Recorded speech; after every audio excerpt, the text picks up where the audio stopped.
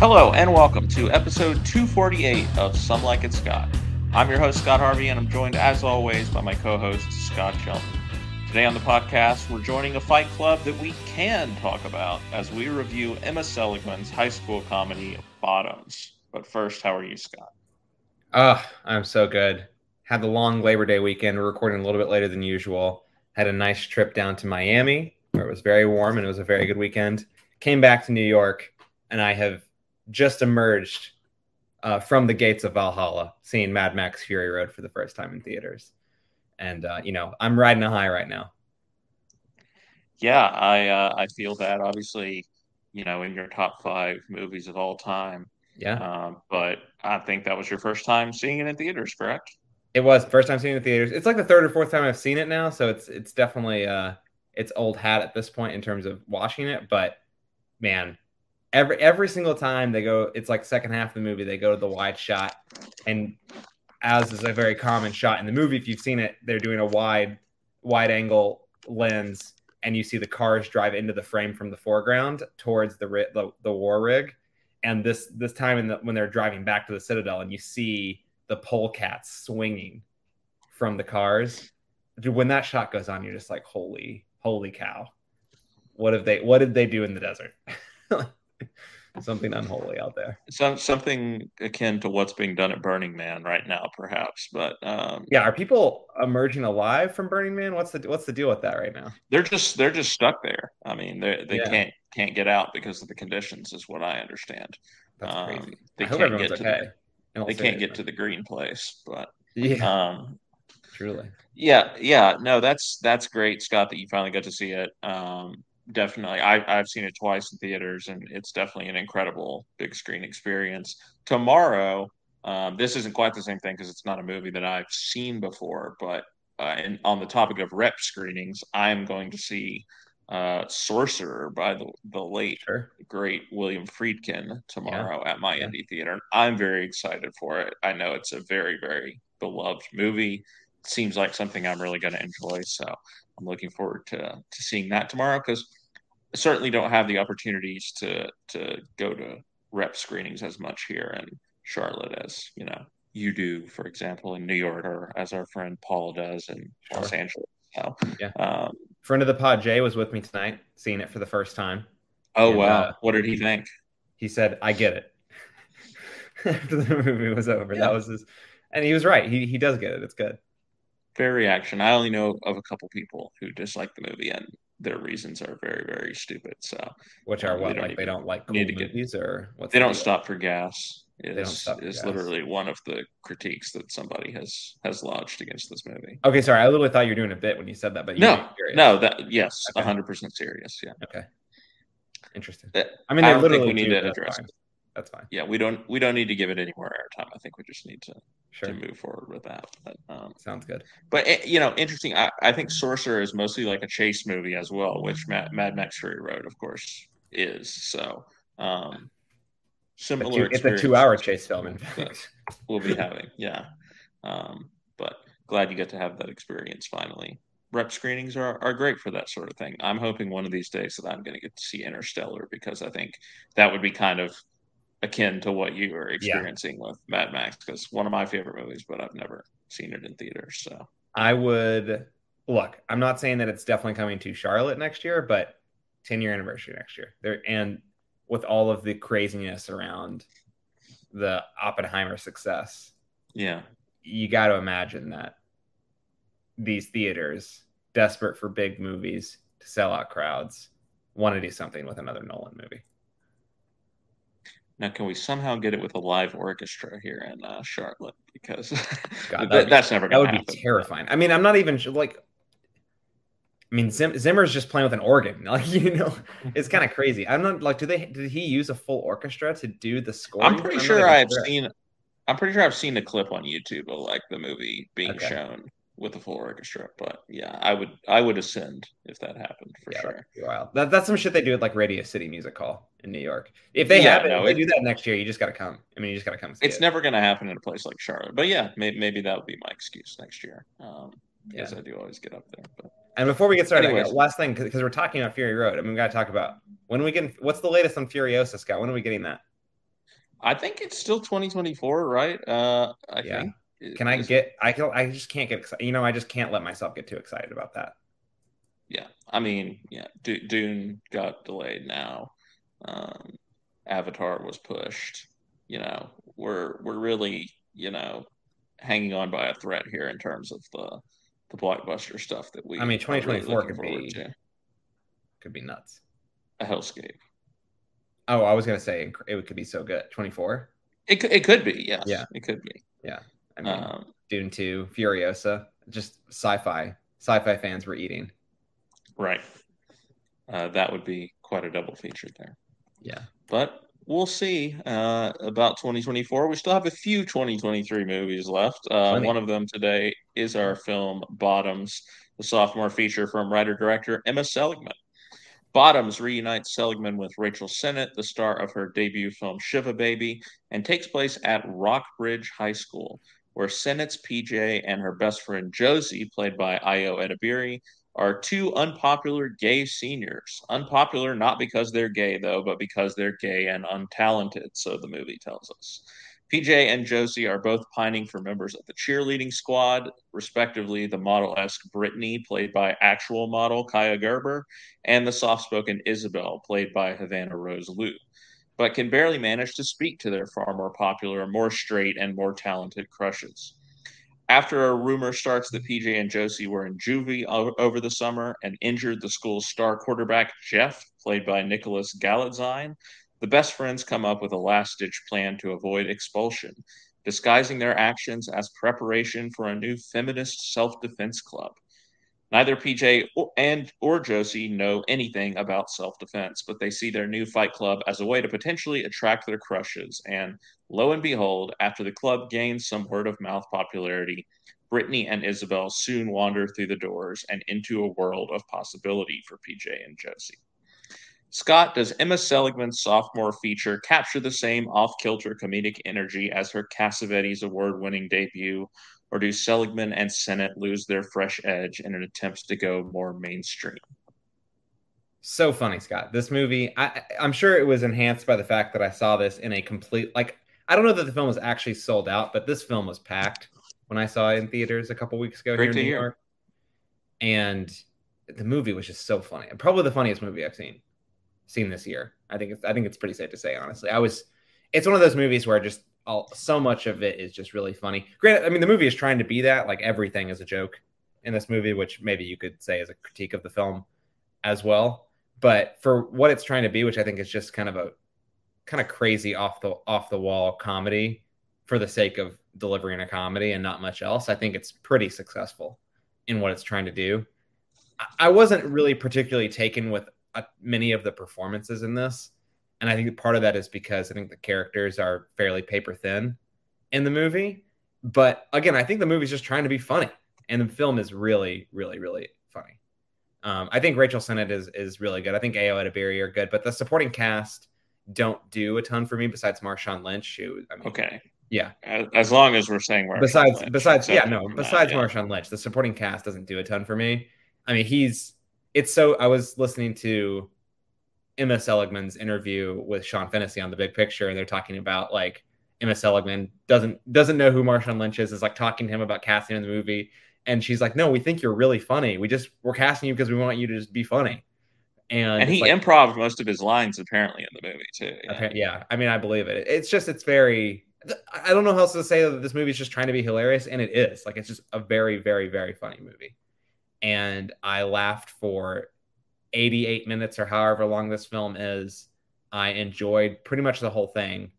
And I thought that the film didn't have much more going for it. And that's fine. That's fine. I had a great time at the movie watching it. And the jokes hit. It is quite different than Shiva Baby, which I think has a lot of dimensions to that movie. I think it has a point. Not that all movies have to have a point, but I think that there is a clear message and a clear conversation it's trying to have with its subject matter. I think it's funny. I think it's anxiety inducing. It's tense in that way. It's a very good kind of show of lots of different kinds of form. And I think this movie is less interested in being that. I think it's almost like a tonic, I'd say, to Shiva Baby. Not that Shiva Baby is not funny. It's just there's no tension in this movie at all because it's just hilarious. the whole time. I didn't really believe much of the conflict happening in the movie. I wasn't super invested in many of the characters, to be honest, but I was along for the ride and I enjoyed the laughs. That's the way I'd probably sum the experience up. Yeah, yeah. I mean, maybe funniest movie of the year. I mean, it's certainly in the running with another movie that stars Io Edebiri, Theater Camp, which, Sure, sure. for me, maybe has a few more laughs. But as like I don't want to say it's mainstream necessarily, but it is going for a bigger audience, and it is more of a broad comedy than something that I usually enjoy.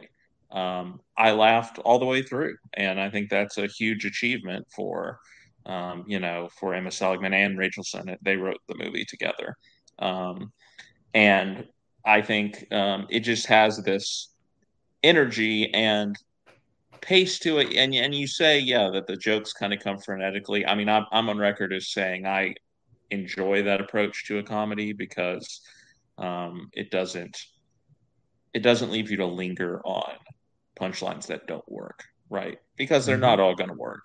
Um, but in the case of a movie like this, when one doesn't work, you barely think about it because you're Sure. on to something else that maybe does work. And maybe Marshawn Lynch comes in, and pretty much everything that he says in this movie is funny. Yeah. He's definitely the standout of the supporting cast. Totally unexpected. I don't know Yeah. I didn't even know he how was he in the got it. movie. I didn't even know he was in the movie.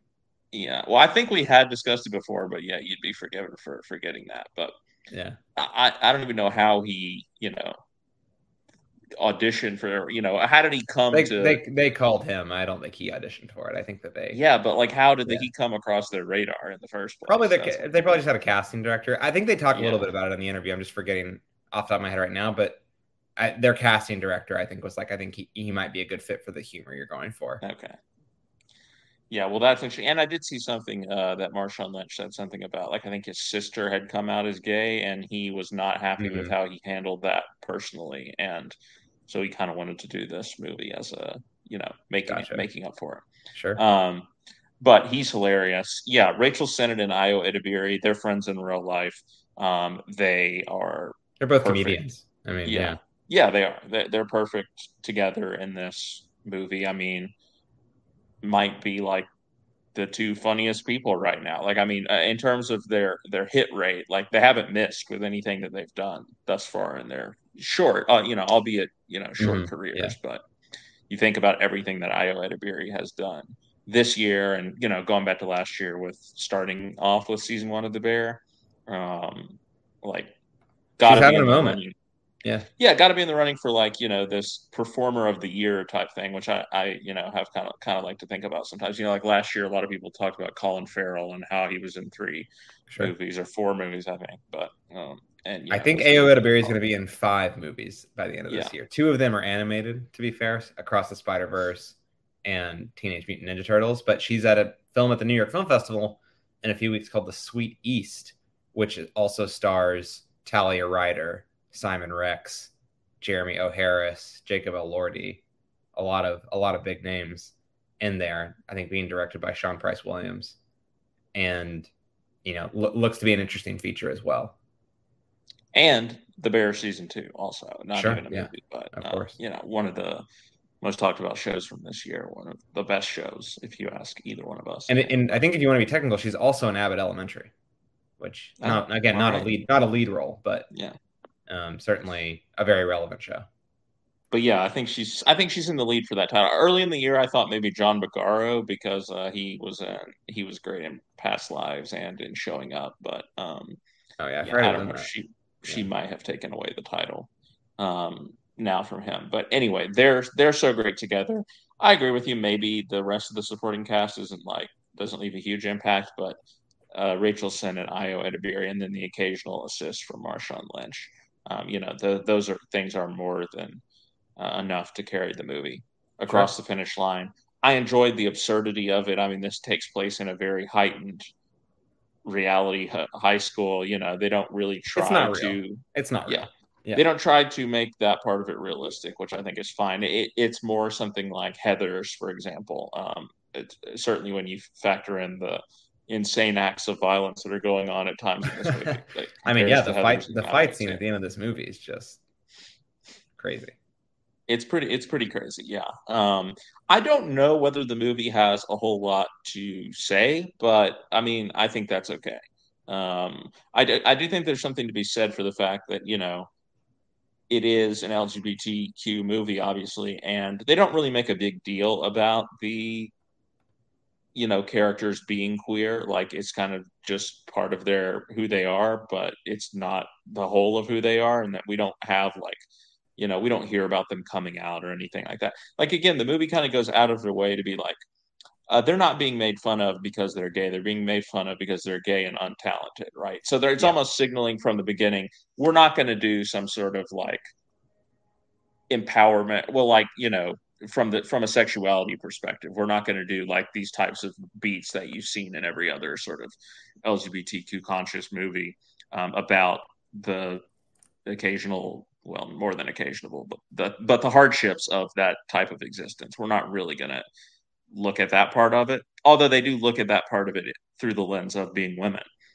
because there is this one scene where they're like talking about their traumas that they've experienced, but even that is played for comedy in some regard. So I don't know that the movie, you know, has a quote unquote point in the end. I mean, there is maybe something to be said for kind of reshaping these power, you know, structures to where it's now females who are in sort of these traditionally male, roles here of, you know, starting a club or whatever, being part of an organization, kind of, you know, kind of comparing it to football, which we see in this movie, but basically for the purpose of, you know, getting the winning the attraction of whoever they're attracted to, for Hmm. sex, basically, to put it bluntly, Sure. because that's why PJ and Josie start the Fight Club, and I'm sure there, you know, there are plenty of people in high school, plenty of men in high school who play football for the same reasons, but um, there's something to be said there for, you know, just doing that and representing that on screen. I don't know that it says a whole lot about that in the end, like what is our takeaway from that? But again, I don't think it's trying to be something super profound. I think it's just, a fun and silly, over the top comedy, and it worked a lot in that regard for me. I'd be There, deeply confused if it was trying to be something profound. yeah, yeah, I wouldn't really understand. there, there was not a lot of dry spells in this movie where like I didn't feel like I was laughing. So I think that's a huge credit because it's the type of comedy that I don't necessarily enjoy. But again, you know, as with theater camp, I think they're, you know, I think you have to consider just let's put funny people in front of the camera and let them do their thing.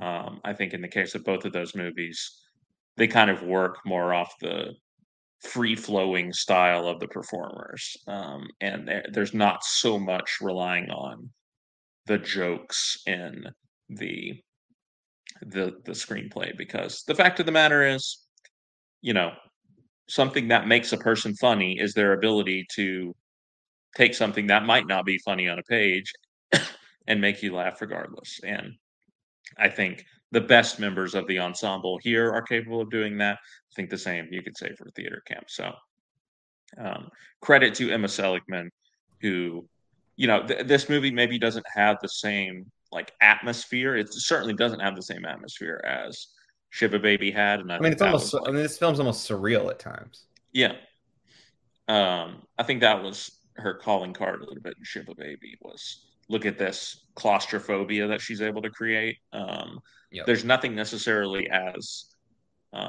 overt here in terms of like here's the director's impact on the movie, but yeah, as you say, there's still this. She's able to create this heightened world inside the high school that we kind of just accept. You know, we're not like sitting there nitpicking like, huh, why are the football players always wearing their uniforms? Like, you know, even when they're going to class and all this stuff. And why is Marshawn Lynch coming in and only teaching for 1 minute, but not even really teaching of class? And then the bell rings and they're like, wait a minute, that was class. Um, why is there this guy in a cage the whole time? Yeah. You're not really questioning that. And I think that there's something to be said for Emma Seligman as a director creating that, vibe from the beginning where you just go along with it and, you know, you just kind of accept that that's what the movie is and you have fun with that. So credit to her for doing that too. But Scott, you've brought up the cast a little bit. I think it's worth talking just a little bit more about our stars here, Rachel Sennett and Ayo Edebiri. We talked about all the stuff that Ayo Edebiri's been in recently. Of course, Rachel Sennett, Shiva Baby, and Bodies, Bodies, Bodies, probably her biggest things thus far. What did you think about the two of them individually and together in this movie? Yeah, I think together you were kind of saying it earlier. It feels like you can feel that they're friends in real life. I think that their chemistry and sort of their ability to play off each other sort of blends something that I think you were talking about earlier, where you were talking about how Marshawn Lynch improvs a lot of lines. Like if you told me that they improv, some parts or elements of the film and their scenes together, I'd believe it because I just think they have that sort of rapport on screen together in a way that makes it feel pretty natural. Like at times, I think they are so believable as these two friends that it almost takes you out of the movie because like it's almost like the movie stops and they're going to do a bit for a little They're while and gonna then we're going rip, to go yeah. back to the movie. And I think that sort of adds to the surrealist element of the film.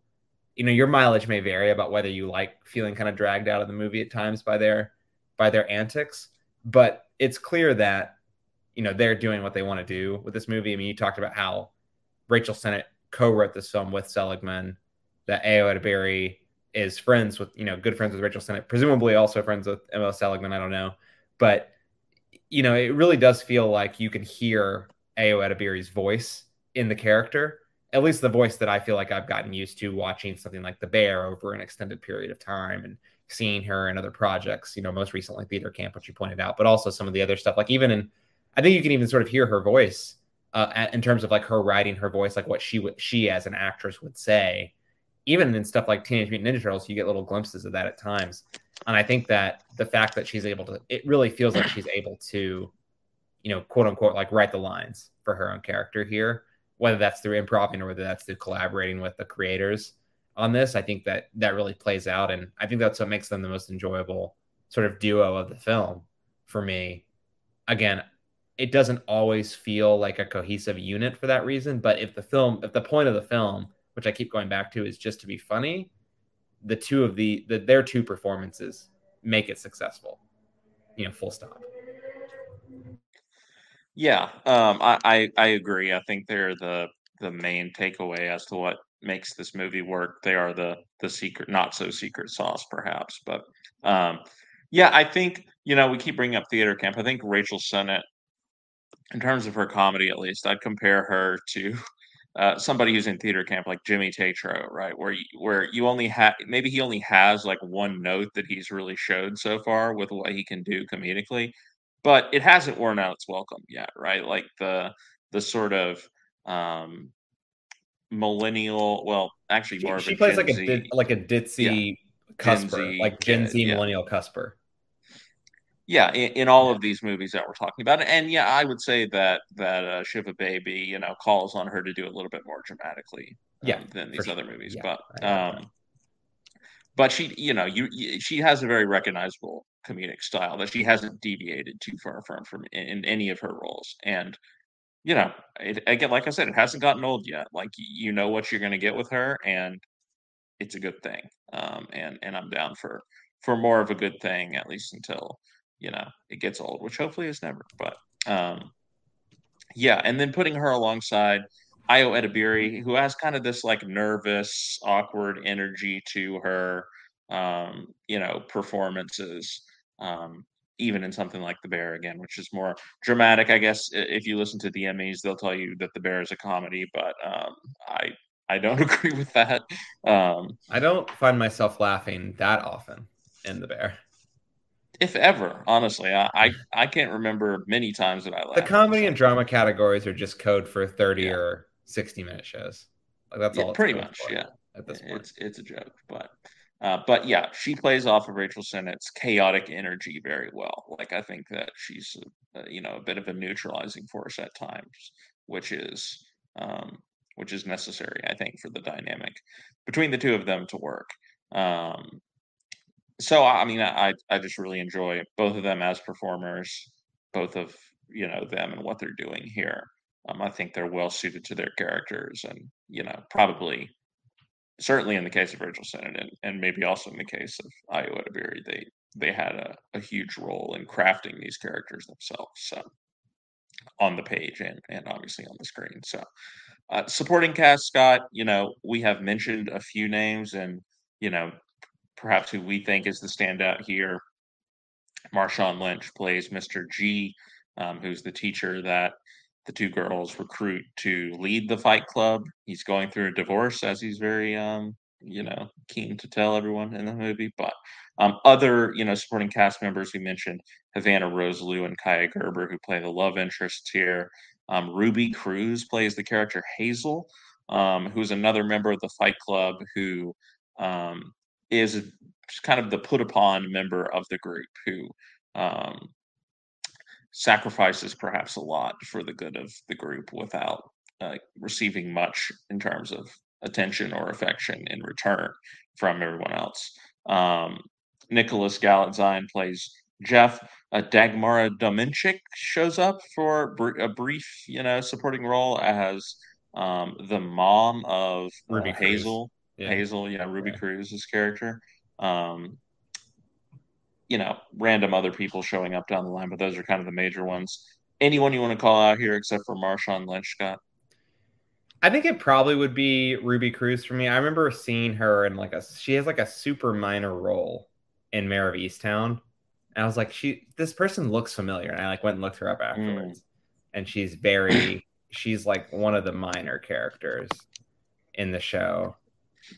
She plays like one of the, I think it's Kaylee Spanny's like friend I was going to say in the one of the show. kids who's like with Kaylee Spaney in the beginning. Yeah. Exactly. Yeah. I think she's in the whole she appears a couple times, but that's what I remember her from. And I think this is a cool performance because there's not what's the right way to describe this? Like there's very little frankly like in opposition to PJ and Josie in this movie. Like obviously there's Havana Rosalou and Kaya Gerber who are love interests who are like their focus and they are foiled their characters are at times foiled and at times not foiled by their attraction to these other people. But there's very little like actual conflict outside of that happening in the film that I felt very invested in. But I think that Ruby Cruz's character sort of offers that. I don't know that the performance is like totally pitch perfect for me. Part of that might be by design. I think it's fair to say, because again, we're talking about an environment that's pretty surreal and pretty out there. But I think overall, that character at least stands out in being one of the few people who actually stands up to specifically PJ, but also Josie and what they're doing, the underhandedness of what they're doing, or the self interest at which, by which they're doing it. And that creates at least like some modicum of conflict within the film to be resolved. Again, I think your mileage might vary on that and how well that is sort of resolved and handled in the film, but it creates some sort of memorable stuff, including a memorable moment in the sort of the climactic part of the movie where Hazel kind of goes crazy. So enjoyable in that sense. And she gets a couple big moments with some that sort of blow up, one might say, that is very funny. Speaking of going crazy, by the way, there's that other girl who's in the Fight Club who's always like screaming and stuff. Who I found her hilarious. Sure. I don't know what her name was or even what her character was called, but Is that I thought Sylvie? I think her character's name might have been Sylvie, I think. maybe yeah. I don't know. I know which person you're talking about though. Yeah, Yeah. she's like screaming slag. If you I see the know. trailer, That was like funny for me like the first couple times. By the end I was like, all right. I enjoyed it. Yeah. As for Ruby Cruz as Hazel, yeah, I mean, I like the performance well enough. I do think if I had, my major criticism of the movie maybe is how they use this character. Sure. because I do think she is more of a tool to move the plot or conflict along than she is like an actual person. That's fair. Um, Yeah, that's definitely fair. I think, again, if you look at how her character figures in the machinations of the plot, it's like, oh, we Her need mom. her to blow up the car right now, right? We need her mom to be the person that Jeff is. We don't know a whole lot about her really. It is really Um, funny that it's like her mom. You know what I mean? And like, yeah, do we even meet Jesse or Josie or PJ's parents in the movie? yeah, no, no. Well, I was gonna say we meet Josie's mom, but that's not her mom at the end that she goes to talk with at the trailer. I'm not exactly sure who that person is, Yeah. the woman that she goes to speak with, but somebody that she goes and asks for advice. I don't think that's meant to be her mom, but um, anyway, um, yeah, I thought she gave a good performance, but I I don't hear what think you're saying. the Yeah. character is fully formed for sure. Um, yeah, Havana Rose Liu and Kaya Gerber, like I think they get the job done in those roles, but I don't think anybody's going to come away from the movie remembering a whole lot about those performances, just because I think again Rachel Sennett and Iowa DeBerry really just hold the frame, and then Marshawn Lynch is like your scene stealer. I think everybody is going Totally. to kind of point to him probably as the scene stealer because Even he's if you don't know, hilarious. even if you don't know who he is, I think that you're gonna Oh yeah, enjoy it. yeah. I maybe my funniest line of the movie, and I'll spoil, I guess, for maybe my favorite part, but Good. there's a brief brief moment where he's teaching class, and he writes like the Holocaust. Yeah. It happened, Yep. and there's this one kid who is featured throughout the movie. We don't know what his name is or anything, but he's always trying to like create anarchy or like he's basically like the school shooter in waiting. And he like, but Marshawn Lynch is like Holocaust. It happened, and this kid raises his hand, and he's just like, no, it did, and it's just hilarious. Just random absurd humor like that keeps popping up, and also just his like feminism. Who created feminism or whatever? Gloria Steinem, a Yep. man, another woman, or Yeah. something, are like in choices that he writes up there. But Yeah. um, Dude, the man's yeah, making learning opportunities, you know, chances to learn in the classroom. he is.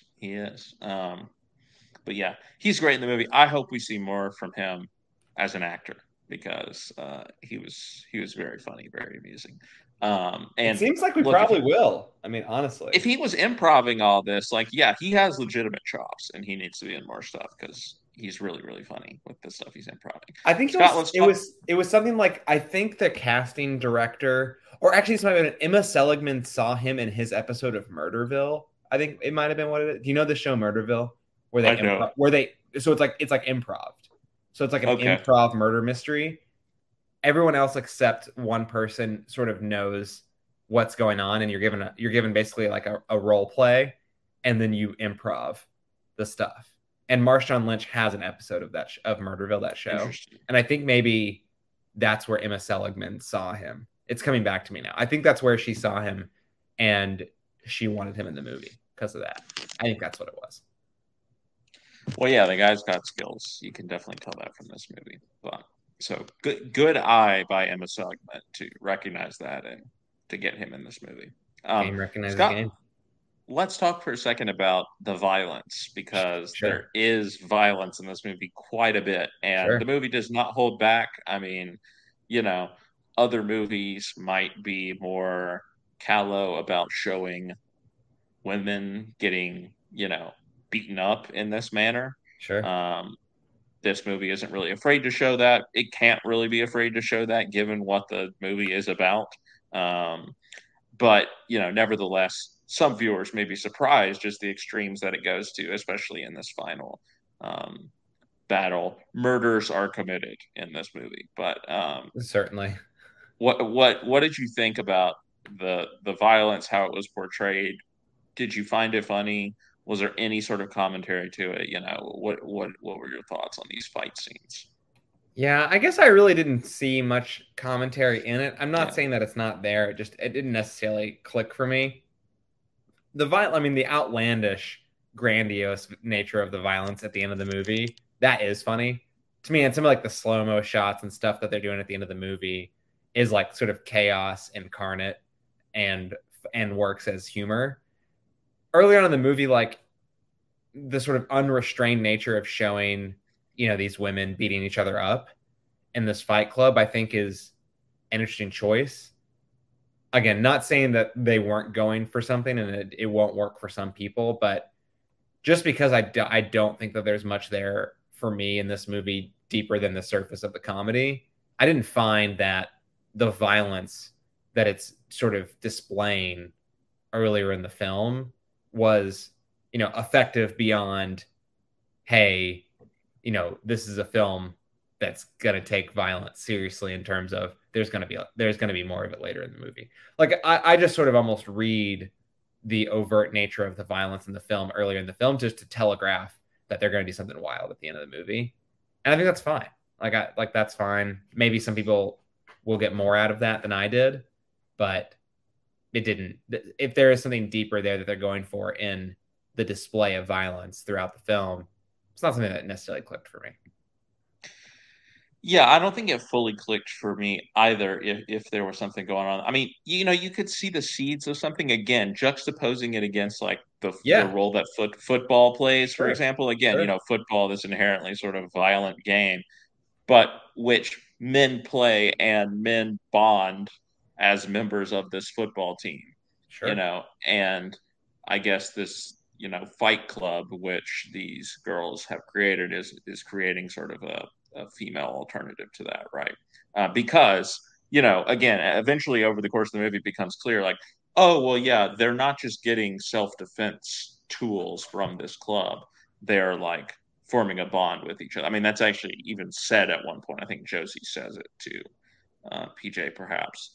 And that's when the scene happens where they kind of go around and like, hey, have you ever been raped before? Well, what about gray area stuff? And then everybody raises their hand. But Yeah, I mean, that's kind of stuff is always interesting to me because I think that I don't know. I felt kind of conflicted about that scene in the movie because it is funny.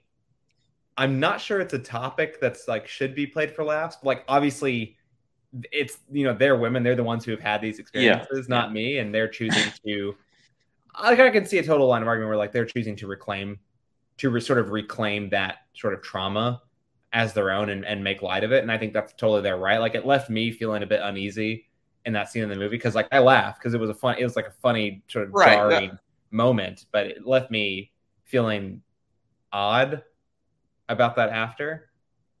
I don't know. They're walking a lot. They're walking a line because like it definitely is meant to be funny, but also I think they want you to sit there and think about, again, that's why they Sure. put the part in there, right? Like, what about gray area stuff, like, and that's when everybody raises their hands, right? Like, I do think it wants you to think something about that. There is a little bit of sort of basic, rebelling against the patriarchy type stuff. They worship the football team, and the principal basically does whatever the quarterback wants, and in the end they get to sort of subvert that by being the ones who fight the opposing football team. I mean, again, you look at how the male characters are positioned versus the female characters, and it's their roles are reversed because the male characters, despite being football players, like we don't see them playing anything that approaches football in this movie. They're just like dancing around and like saying each other's names and like Jeff. all this pageantry. Yeah. Yeah. They're almost like cheerleaders. But and meanwhile, Sure. the women, right, are the ones who are taking action, fighting, and literally killing people at the end of this movie, having them stabbed with swords and I mean, um, hilarious stuff. yeah, wild. Um, but yeah, I don't know that it really explores some of that stuff beyond the what you've seen before, again, the sort of rebelling against the patriarchy in high school, and here's what power structures are in high school, and we're going to turn that on its head, and we're going to Yeah, give women all of the power here. And that may be cathartic for sure. women in the same way that That could, I mean, I think the that clearly America works for a lot of Ferrera people. speech in Barbie Yeah, was cathartic, right? Like sure. just we may be sitting here saying, oh well, I mean, that's cliche, or that doesn't, is that saying anything? Does that need to be said? Whatever is being said, but at the end of the day, if women are getting some sort of catharsis and Sure. emotional response from this, then it's probably done its job. Yeah, I mean, I think one of those things that you said just a second ago too is something that I think is such a recurring theme for almost all of the thematic elements of the movie is that it felt like there was a seed of something there for a lot of different Mhm. plants, if you will, to sort of make to broaden the metaphor. But yeah, like those seeds are they're just in the ground in the film. They're not watered. They haven't taken root. Was there? I think there was potential for a lot of them, but they just decided to go a different direction, Yeah, and I that think was that's a fine. conscious decision. Yeah. Yeah, no, it was clearly something that they threw a lot of things at the wall for the sake of humor. There are certainly elements there that I think could be very interesting to discuss and think about further. But the film just goes a different direction. And again, I wouldn't even necessarily hold that against the film, but it does, it lowers the ceiling for me in terms of how great the movie can be when I don't ultimately feel super invested in any of the characters, including the main characters, outside of the comedy that they're doing on the screen. And I had a great time, but it limits how long the movie's going to stick with me. Yeah, I think that's fair. Scott, before we go to wrap up, I want to ask you, where do you think Emma Seligman goes from here? Because, we have said that she's made two very different films with Yeah, Shiva Baby, being this sort of anxiety comedy, um, about this woman's experience in this claustrophobic environment. And then, you have this movie, which is much more of a, you know, mainstream high school raunchy comedy. Um, what do you think where do you think she needs to go with her career from here on out? Because, this I don't know what kind of money it's doing, but it's gotten great reviews, and it seems like the people who have seen it have really enjoyed it. She may have some options for her that are opening up because of what she was able to do with this movie. Um, what do you think about her career path? yeah. I mean, she was definitely trusted with a lot larger of a budget on this movie. I mean, Shiva Hmm. Baby. I don't know off the top of Was my made head, for nothing. Yeah. but like that movie was made for probably less than $1 million. I'd presume something akin to that level of investment. If more than that, then not much more. I wouldn't think. Whereas, I mean, this film, yeah, the budget for Shiva Baby was $200,000. Two hundred Was what thousand dollars. Yeah. yeah. Whereas this film, I mean, I think the budget of this film is over $10 million, if I remember correctly. And some of those scenes that they're doing, especially at the end of the movie and the football stadium, those are quite elaborate scenes. Multiple explosions. Yeah. Sure, yeah. And I just think that presumably, I don't know off the top of my head how much this movie's making. I kind of doubt it's made its budget back. Not that it needs to make its budget back in theaters to be successful, but I think that ideally, if this film ultimately finds success, I mean, also this is an R-rated teen comedy. Like there is a ceiling. You described this as a more broadly appealing comedy than something like Theater Camp. I do think that's true, but ultimately, this film is still only targeting a pretty small group of people, and that's like people under the age of 30. Ultimately, I'm not saying people who are older than that aren't going to find the film funny or wouldn't enjoy it if they seek it out, but like the target audience of this film is someone who's like Rachel Sennett or younger. You know what I mean?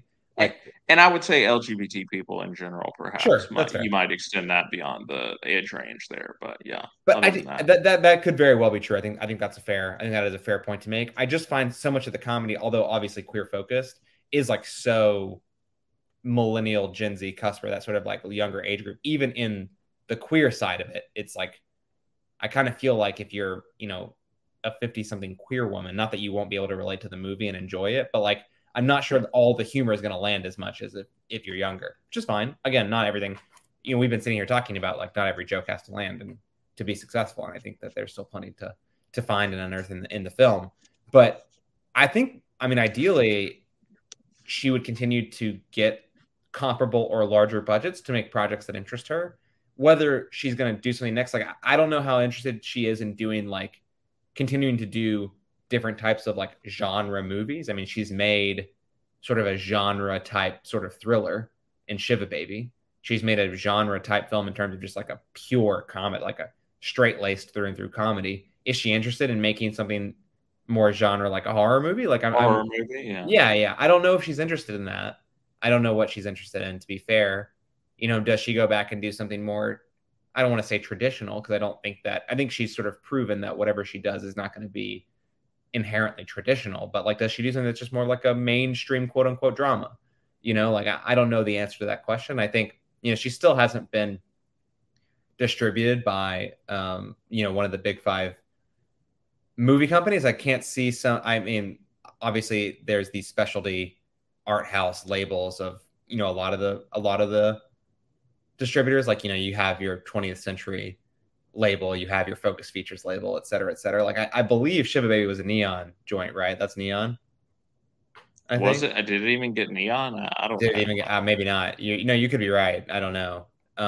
It was Utopia. Utopia. Oh boy. Okay, yeah. I mean, they distributed most recently Sharp Stick and We're All Going to the World's Fair. Yeah, okay. So like truly indie distributor. This is MGM, I believe, which is obviously a bigger. I mean, that's how you get an $11 million budget to make your movie. But she has not yet worked in the true sort of mid-budget range for a major production company.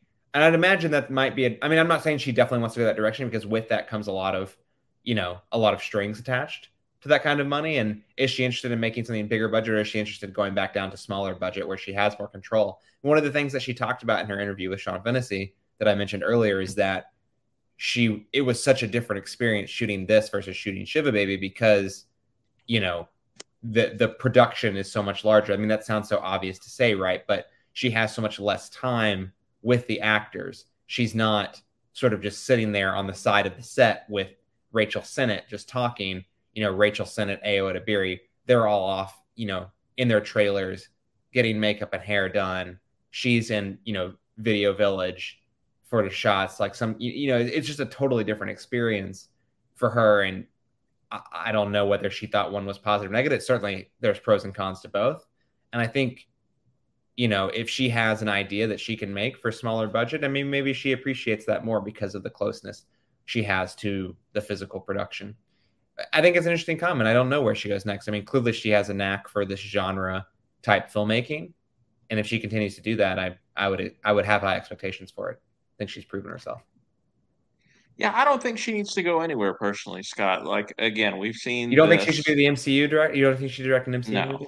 Okay. But even more than that, you're talking about her directing a straight-laced drama. Like, again, not that I don't think she could do it, but like, we have gotten into a lot of trouble in recent years with comedy directors going out and making serious films. Now, I would certainly put her on a plane above somebody like Jay Roach or Adam McKay, but oh yeah, come on. still, the idea of it is not something that I'm going to necessarily warm to, especially because there are so few good comedies, and she has made. I mean, Shiva Baby is a comedy too. I mean, I would say she's made two really good ones now, and in the case of this one, sure. It is a truly even though the humor is offbeat, it is trying to be a mainstream, high school comedy, something very familiar to audiences. But it's really funny. It's really good. And it just feels like we don't have, I can count on one hand in the last 5 years or so how many of those types of comedies we've had that have actually been good and funny. And so I don't hate comedy much as people may think I do. I would just prefer it's okay. We know you do. Good. And it's not good very often. And when somebody comes along who shows that they know how to do it, I want them to keep doing it so that we can keep having good comedies made. Well, unfortunately, I'm on Ayo Edebiri's Wikipedia page right now, and I was reminded that she has joined the Marvel TV show Thunderbolts in an undisclosed role. I had forgotten about that. Yeah, well, it comes for everyone, but Sure. we'll enjoy this while it lasted. Why not? Scott, favorite scene or moment from Bottoms? Yeah, we haven't mentioned it yet. I think I almost think of it as like sort of a tone setting scene for the film because I wasn't sure just like how surrealist the movie was going to go. But there's a scene at the beginning of the movie where there is it like a carnival or like a state fair type environment that they're at. Yeah, it's a fair, I think. Yeah. Yeah, yeah. And it's sort of the first scene where you see PJ and Josie together out in the wild. You meet Hazel and you see their love interest, the Kaya Gerber, the Havana Rose Lou characters for the first time. And at the end of it is where the funny scene happens where you have Jeff chasing down Havana Rose Lou's character, which I think her name is I'm forgetting Isabel. her name. Isabel, right. Chasing Isabel down the parking lot. Isabel gets into the car with PJ and Josie as they start to leave, and then Jeff is sort of like on the hood trying to convince her to come out. And is it PJ or I can't remember which one's driving. I think maybe Ayo Edebiri's character is driving, and they just like inch forward a little bit, Yeah. hits him, and he falls on the ground and starts screaming like a baby. And there's something about that which is so funny. And then you have like almost like combat, like soldiers in combat, like his teammates. Is it Tim? Is that like the his like right hand man guy? Yeah, I don't remember what the character's name was. Yeah, I think about. Tim is like almost like fire, like dragging him back, like hold on, Jeff, we've got you, Jeff. Like it's I don't know, just sort of the over the top nature of that really set the tone for the movie, and I just thought was so funny. Yeah, that's a good scene. I've alluded to sort of moment I liked earlier with Marshawn Lynch in the classroom. I mean, That's sort of that's any really montage of his bits is yeah. hilarious. Yeah, That's the one that stands out to me. Just the Holocaust. It happened. mm-hmm. Um, and yeah, that so I got to go with that. But there's a lot of great punchlines in the movie, and I look forward to rewatching it because I do think it has rewatch value, for sure. Yeah. Karen and I almost went to go see this weekend, but we ended up doing other stuff instead. But I do wanna watch it with her when it probably comes out on VOD. Yeah, no, I went to see it with my girlfriend. We both had a great time. We both laughed a lot. So there you go. Let's put a score on it. Out of 10, what do you give Bottoms? 7. 8. Well, after talking, I was going to give it an 8. I think I'm going to go down to a 7.8. I think that's a fair score. I Sure. do think Theater Camp is a little bit better for me. I do think I Yeah. enjoyed Theater Camp a little bit more. I think it does more with its ensemble, and also I Yeah, love the definitely. songs. Although I will say, I did enjoy Charlie I was XCX's gonna say, score in yeah. this movie. Yeah. Not just her original song, which I actually don't think is that great, which is like plays in the very beginning of the movie. But she actually composed the music for the movie too, and I thought it was good. It was memorable to me, and it matched the energy of the movie, which she's a perfect fit to score something like this. So, My comparison take to Theater Camp, I didn't say this earlier, but I meant to, is that I think this movie is funnier than Theater Camp, but Theater Camp is definitely a better movie. yeah, that might be fair to say. I don't know. I might still think Theater Camp is funny too, but they're both great. They're both great. Yeah. Yeah. it's definitely not a one or the other type situation. They're both heads and tails above pretty much anything else you'll see in terms of comedies this year. So Sure. check both of them out. Yeah, really fun movie. All right, Scott, we're going to take a short break.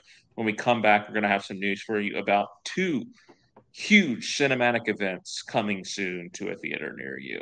So stay tuned. We'll be right back.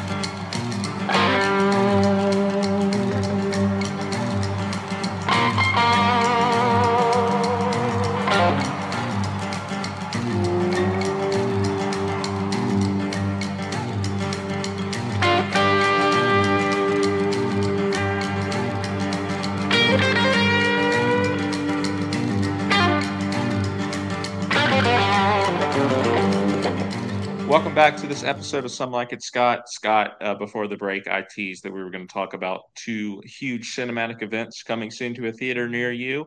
And I think that's true, although some people may challenge me on this first one here. I do think it's going to be a big event, certainly. Whether you think it's cinema It or definitely not is will be. Yeah. probably up to you. But coming soon to a theater near you, Scott, it's been announced. that Taylor Swift's The Eras Tour is going to have a concert film that is going to air is going to be shown in theaters, in AMC's, and in some other theaters too. I thought it was just AMC at first, but Alamo um, definitely has it as well. yeah, and like I noticed that Aperture, which is the indie theater in Winston-Salem near where I lived previously, they're going to have it. But start for the weekend, or at least for 1 week, and I would suspect it's going to be longer. Um, Starting October the 13th, um, the Eras Tour film is going to be screening in theaters. This is a recording that happened over several nights. If you followed the tour as I did, they were heavily reporting on this during the shows that, oh hey, there's clearly serious camera action going on here. They're recording this. It's probably going to be for some sort of film. But I don't think anyone really knew what type, what it was going to be, when it was going to be released. She's had concert films going back to her second album, going back to Fearless. And she's experimented with all types of different stuff. She's been with Netflix. She did the Long Pond Sessions folklore for Disney Plus a couple of years ago. Um, and now her latest is she's going to put it in theaters, and it makes sense because Which this one was is, Netflix? Was that the Reputation tour? Which one was yeah, Netflix? Netflix was, and 1989, I think, were both Netflix. Okay, But you're right. um, Because they it did makes Miss sense. Americana, right? But that wasn't a concert. Right, that was a documentary. Yeah. Um, it makes sense, Scott, because this was the event in music this year. I'll take It that, is, Beyonce. Eat it. yeah, they're comparable, but Sure. it just felt like, I mean, yes, there's a lot of stuff, a lot of people talking about Beyonce, but it felt like, It didn't every single quite night of this compare tour to Taylor was, yeah, Swift. Yeah. was heavily reported on. And so it makes sense too, because there was the Ticketmaster debacle, all of that. A lot of people, as many people actually did go to see the score, there were even more that didn't get the opportunity to, because they couldn't afford to, or got shut out by Ticketmaster. So this will be a great opportunity for those people to witness the tour in all of its glory, in something closer to the experience of being there than it would be if you were just watching it on YouTube at home, or watching on TikTok live, as many people, including myself, did. Although I did go to the show as well, but um, I think that the more interesting thing to talk about, perhaps, Scott, with this is um, the box office, because Sure. we know how the Swifties are. There was AMC theaters. It's funny because I had actually, before this was announced, it was announced at like 9 in the morning or something on Tuesday, maybe. Sure. I had gone onto the AMC website, or tried to go onto the AMC website at like 7 a.m. to look for bottoms tickets for the weekend, and the website was down. They're like, we're down for maintenance. I was like, that's kind of weird. I've like never seen AMC theaters have that before. Yeah. And lo and behold, this gets announced later, and They they have a had a queue. queue Yeah. to get into their website for most of the day because of how. And I was looking around, so I'm actually going to be in Atlanta. We both are during that weekend, but I was looking. So I was looking at Atlanta theaters, and I found one where there actually weren't a whole lot of seats sold, and that's because they weren't really offering any Premium advanced format. formats like, yeah, Yeah. IMAX or Dolby or any of that.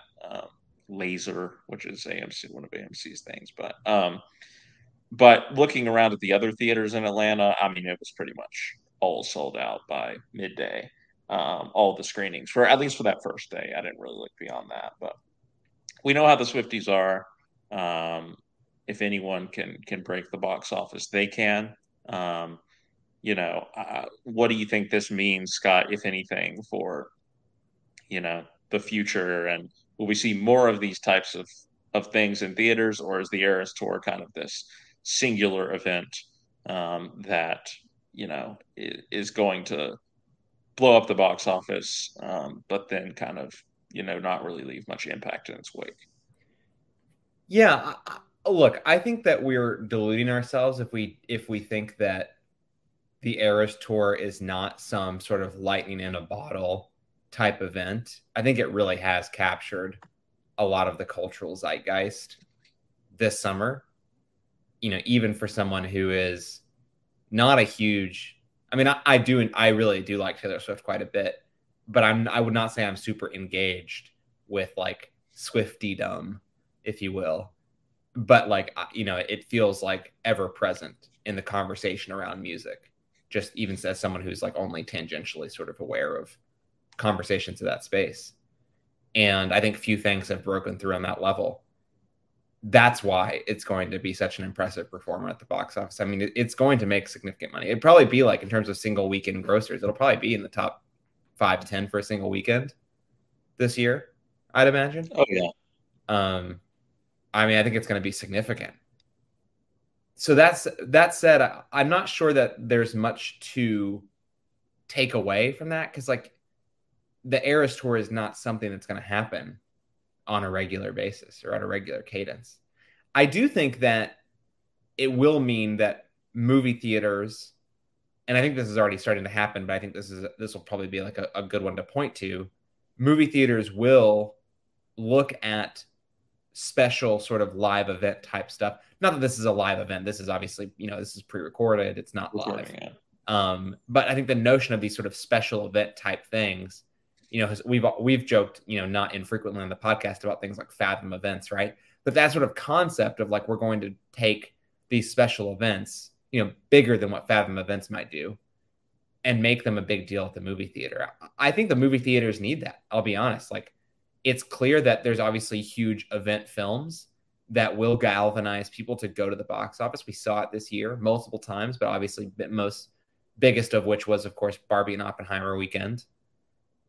But I think that movie theaters need to find more events, whether those are recorded concerts, whether those are something else, whether it's Broadway shows. Yeah, that's what I was going to say. Like, this is a whole nother can of worms, but I feel like this conversation has been had, especially in the last couple of years when Hamilton was so successful on Disney Plus. And I am all in favor. I mean, Broadway is even less so. I do think it's very complicated. It's very, very complicated, though. But it's so not accessible to the average person. I agree. I think that the reality, Hamilton's such a unique case. I'm truly like amazed that they were able to get that done. And it was for a huge amount of money, to be fair. Like, it cost a lot of money to do that. I think that it's more realistic to, like, for example, I think Funny Girl, is ending this week. It's last week with Lea Michele. I'm sorry? Yeah, I said Lea Michele. You said yeah. I think that is a good example of a show that, like, what if you put that in a theater for a 1 week run in like a couple months? To me, it feels so much easier to like do if the shows are done, right? Like, if they're no longer still showing on Broadway. I think because the financing is so complicated. Like, I can't imagine many Broadway production financiers are going to be like on board with most productions going into theaters to be seen while they're still running on Broadway, because obviously that will impact their returns at the theater. And but like, you have these Tony Award-winning musicals. Not that Funny Girl's a Tony. I don't think it's a Tony Award-winning musical, but you have every single year. Something. I'm not saying these types of events would do 70 million or whatever that Taylor Swift is expected to do. Like, obviously not, right? But if you put those in specific markets and with a limited release, you can probably get a pretty high per theater average, I would think. So again, I'm not someone who can call it. Maybe it is more. Maybe it's a Harry Styles concert. Maybe, you know what I mean? Like, there are events probably out there that you can do that are not, traditional movies that could do something. And I think theaters are going to be more hungry for those types of events. And then that goes back to, I think, what this is all about. It's all about eventizing the box office, right? That's like the big takeaway from the summer, is that you have to build events to get true reach. I mean, this was true even before, right? Obviously, it's more important now, but like Avengers Endgame, the highest opening weekend of all time in movie history, was an event. Like, it was the biggest event in movies for decades. Needed probably 10 years of build up. Yeah, exactly. And that was a huge event. Again, it's a different world now. Like, the baseline expectation for a film in the theater today is different than it was in 2019. But I think that what we see is that those types of relationships around, if you can build a culturally important event at the box office, then you're going to get a return. I think we saw that at Barbenheimer. You're going to see it with Taylor Swift. And I think theaters need to look beyond just traditional movies to fill those gaps, because especially with the writer strike happening, like 2024, you said it earlier, it could be very rough next year for a period of time if the strikes don't end soon, because summer movie season may be, in danger. Yeah. I think just on an accessibility level, I'm all in favor of making these things more accessible to people. I mean, but you're like watching on TikTok Live. Like, it's not like it's not accessible to people. But not in this format. Again, this is going to be much more. Yeah, it's going to be worse. Everyone's going to be singing in the theater. You're not even going to be able to hear anything. It's going to be an awful experience. Awesome. It's going to be awesome. But no, I mean, I think it makes sense. You talk about like Funny Girl, for example. I don't really care about that musical in particular. Sure. But if you put that in the theater, you tell me I can, for $15, I can go watch the Broadway production of that with Lea Michele. Yeah, I'm probably going to go see it. And with the Eras Tour, like I was talking to Paul, a friend of the show, and he doesn't really care that much about Taylor Swift, but he was like, "Yeah, I'm probably going to go see it because it is like this big cultural thing, like you're saying, a huge event. Scott." And I will be with people, and they will probably be interested in seeing it, and I'll be interested in seeing it just because it was this moment in our culture. And I think if you put these things like this in theaters, you're going to capture a lot of people like that, who wouldn't otherwise go see it, but will, because it's more accessible to them. And I think that's a good thing, because who knows, there may be people out there who, again, aren't Taylor Swift fans, and they go to see it just because of the cultural impact, and then it changes their mind. Sure. So who knows? I just think it's all about right-sizing the opportunity, right? Like, obviously Taylor Swift is something that can go into thousands of theaters and be successful across the country. If you're putting Funny Girl in theaters, just to keep using that example, like, you're not going to put that in 2,000 theaters across the US. Like, obviously not. Like, that's not what you would do in this situation. But you find a distribution partner, you put it in 500 theaters, right? You hit every major market pretty much with 1 or 2 theaters, and you see what it does. And again, I'm not saying it's going to make Taylor Swift money or Barbenheimer money, but if you make $5 to $10 million, that's probably a success overall. And I think that, especially if you think about the distribution scale of the theaters that you're distributed into, that's a pretty good return, I think. Yeah, I would think so too. I think this thing's going to be huge. I think it will probably run for multiple weeks if the theaters know what's good for them. It won't have the premium format for more than 1 week because of Killers of the Flower Moon, but I would be surprised if they're not, unless again, distribution agreements are strange, and this is not being produced by a major movie company. I mean, this caused a lot of angst, I think, last week when it was announced and executed with the major film studios that were all like, "What are you doing?" Like, AMC, what are you doing? And I think that caused a lot of frustration. And I think that what that means is that the distribution agreement there with AMC, like, it'll obviously it would make sense for it to be in theaters for more than 1 week. It's unclear to me that it will be. I'd be curious to see what that sort of distribution looks like. But again, it's also like eventizing it, right? Like, it's only around for a week. You gotta watch it this week. Yeah. So we'll see. Well, I have my tickets. I may go see it a second time. We'll see. Scott, I hope you'll consider seeing it, especially if it sticks around for more than a week. Sure. I'm not against seeing it. Just because it's not a priority for me, but I'd be down. I have a similar mentality. I think that you talked about Paul having there, is that I wouldn't be interested in paying hundreds or $1,000 to go see her in concert. This is also a place where, like, I've seen her in concert before, so it's different. But if I have a free night in that week, and I can convince, I'm not going to go it's not something that I want to go to by myself, but like, if I can convince people at work or friends here in New York to go see it, like, I'd 100% go see it. Like, no, I wouldn't really even give it much of a second thought. I'd definitely go to it. Yeah, I agree. Can't imagine paying $1,000 to go to Taylor Swift. Yeah, who would do that? Anyway, moving on to our second story of the afternoon, of the evening. Sure. You mentioned the morning. I mean, if you listen to the morning, it could be the second story of the morning too. You never know. Whatever time of day it is.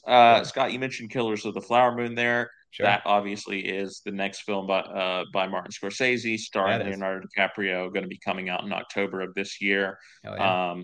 But before that has even reached, everyone, it's played at a couple festivals. Before that's even reached everyone, we already have an announcement made that Martin Scorsese and Leonardo DiCaprio are working on another film. Obviously, they've worked on quite a few films now, going all the way back to Gangs of New York, I think was the first one. And Scott, why don't you tell us more about the latest project that they have announced? Yeah, it really, I guess, sort of starts talking about Killers of the Flower Moon. That is a based on a novel, which is also inspired by real world events that happened um, with the is it the Osage Indians? I'm forgetting off the top of my head. I think that's right. Yeah. Yeah, that book is written by an historian slash journalist named David Elliott Gran, David Gran, and his new book, his next sort of nonfiction book is called The Wager, A Tale of Shipwreck, Mutiny, and Murder, which is a book about the Wager Mutiny, which was a real life event that happened in the 1700s on a British warship off the coast of South America, I believe. And it's sort of exactly what it sounds like from the title. It is this period piece set in the 1700s on a boat where sort of everything is going wrong. It's this Royal Navy ship, and a mutiny occurs on board.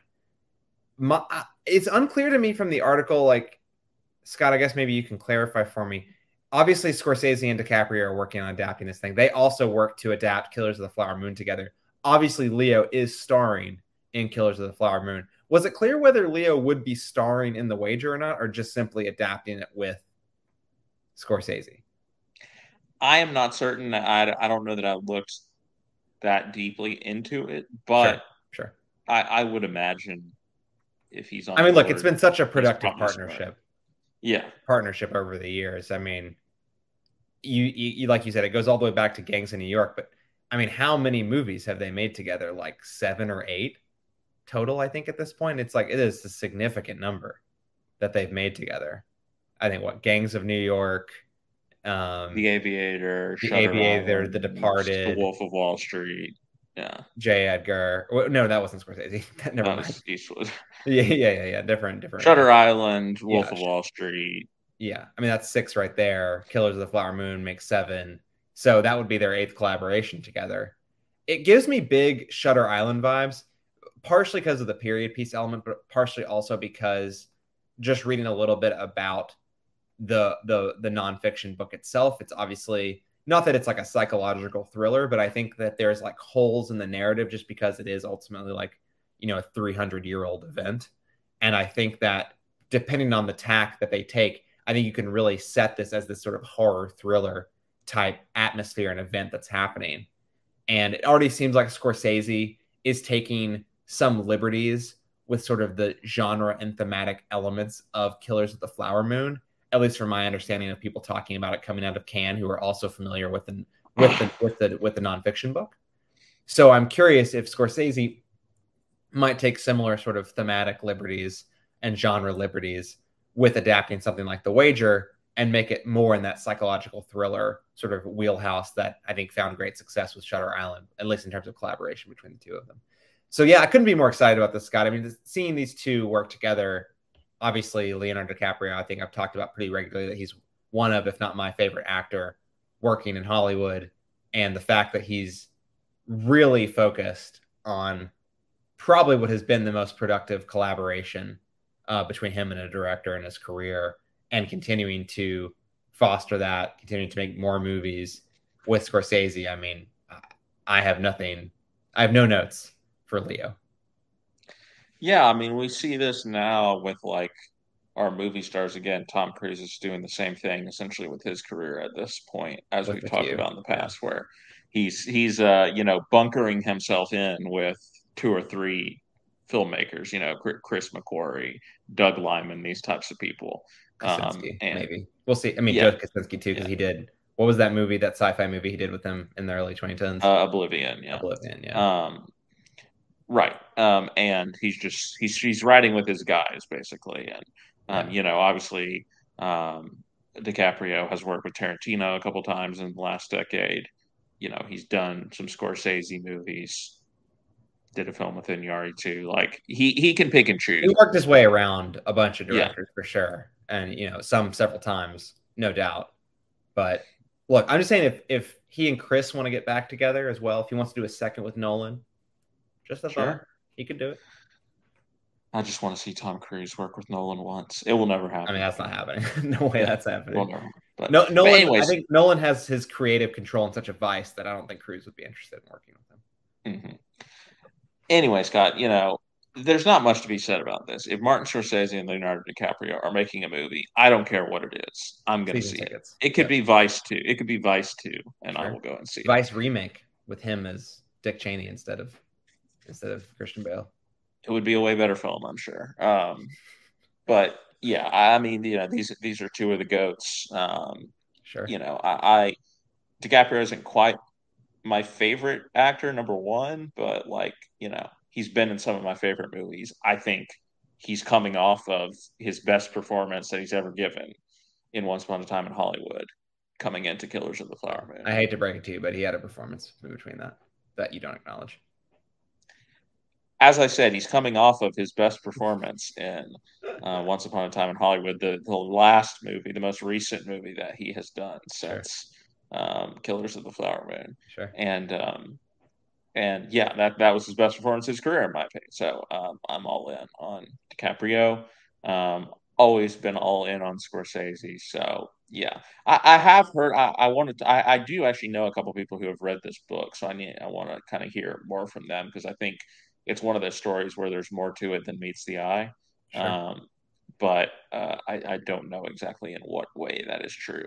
Maybe I'll just leave it to be discovered in the movie. I don't know. But anyway. I mean, I also think there's some minor things that there are some different, and I was mentioning this in just a second, there are some differences between the movie and the book. Not necessarily in how the events play out per se, but where like the thematic focus sort of rests. I think there's some different stuff there. Anyway, all respect to people like Scorsese, people like Michael Mann, right, who are going into their late 70s and 80s, and they're just making movies, and they're still making really good movies. And it's not, as much as I love Tarantino, we mentioned him earlier, it's not this BS he's been on about for 15 years. Oh, I'm only going to make 10 movies, and 10 movies are going to come out. Because film directors, when they get old, don't have can't make good movies anymore or whatever. Whatever. Obviously, that's not true, and he's just coming off of, again, his second best movie probably for me, Tarantino. So I don't know what he's on about, but hopefully he reconsiders when he looks at people like Scorsese and Michael Mann. Ferrari was getting great buzz out of its premiere at the Venice Film Festival. So yeah, there you go. The Wager coming soon. All right, Scott, that should do it for this episode of Some Like It, Scott. Where can our listeners find you on social media? At Shelton2013. And I am at Scarvy Dent on all platforms. We hope you've enjoyed this episode of the podcast. If you have and you'd like to support us, don't forget about our Patreon page at patreon.com/MediaPlugPods. Even if you can't support us over there, however, don't forget to rate, review, subscribe, do all of the things that you do on your preferred podcast app. And we hope you'll join us in 2 weeks for the next episode of the podcast, in which we will be reviewing the latest in Kenneth Branagh's series of Agatha Christie adaptations, A Haunting in Venice. But until then, for Scott Shelton, I'm Scott Harvey. We'll see you down the road.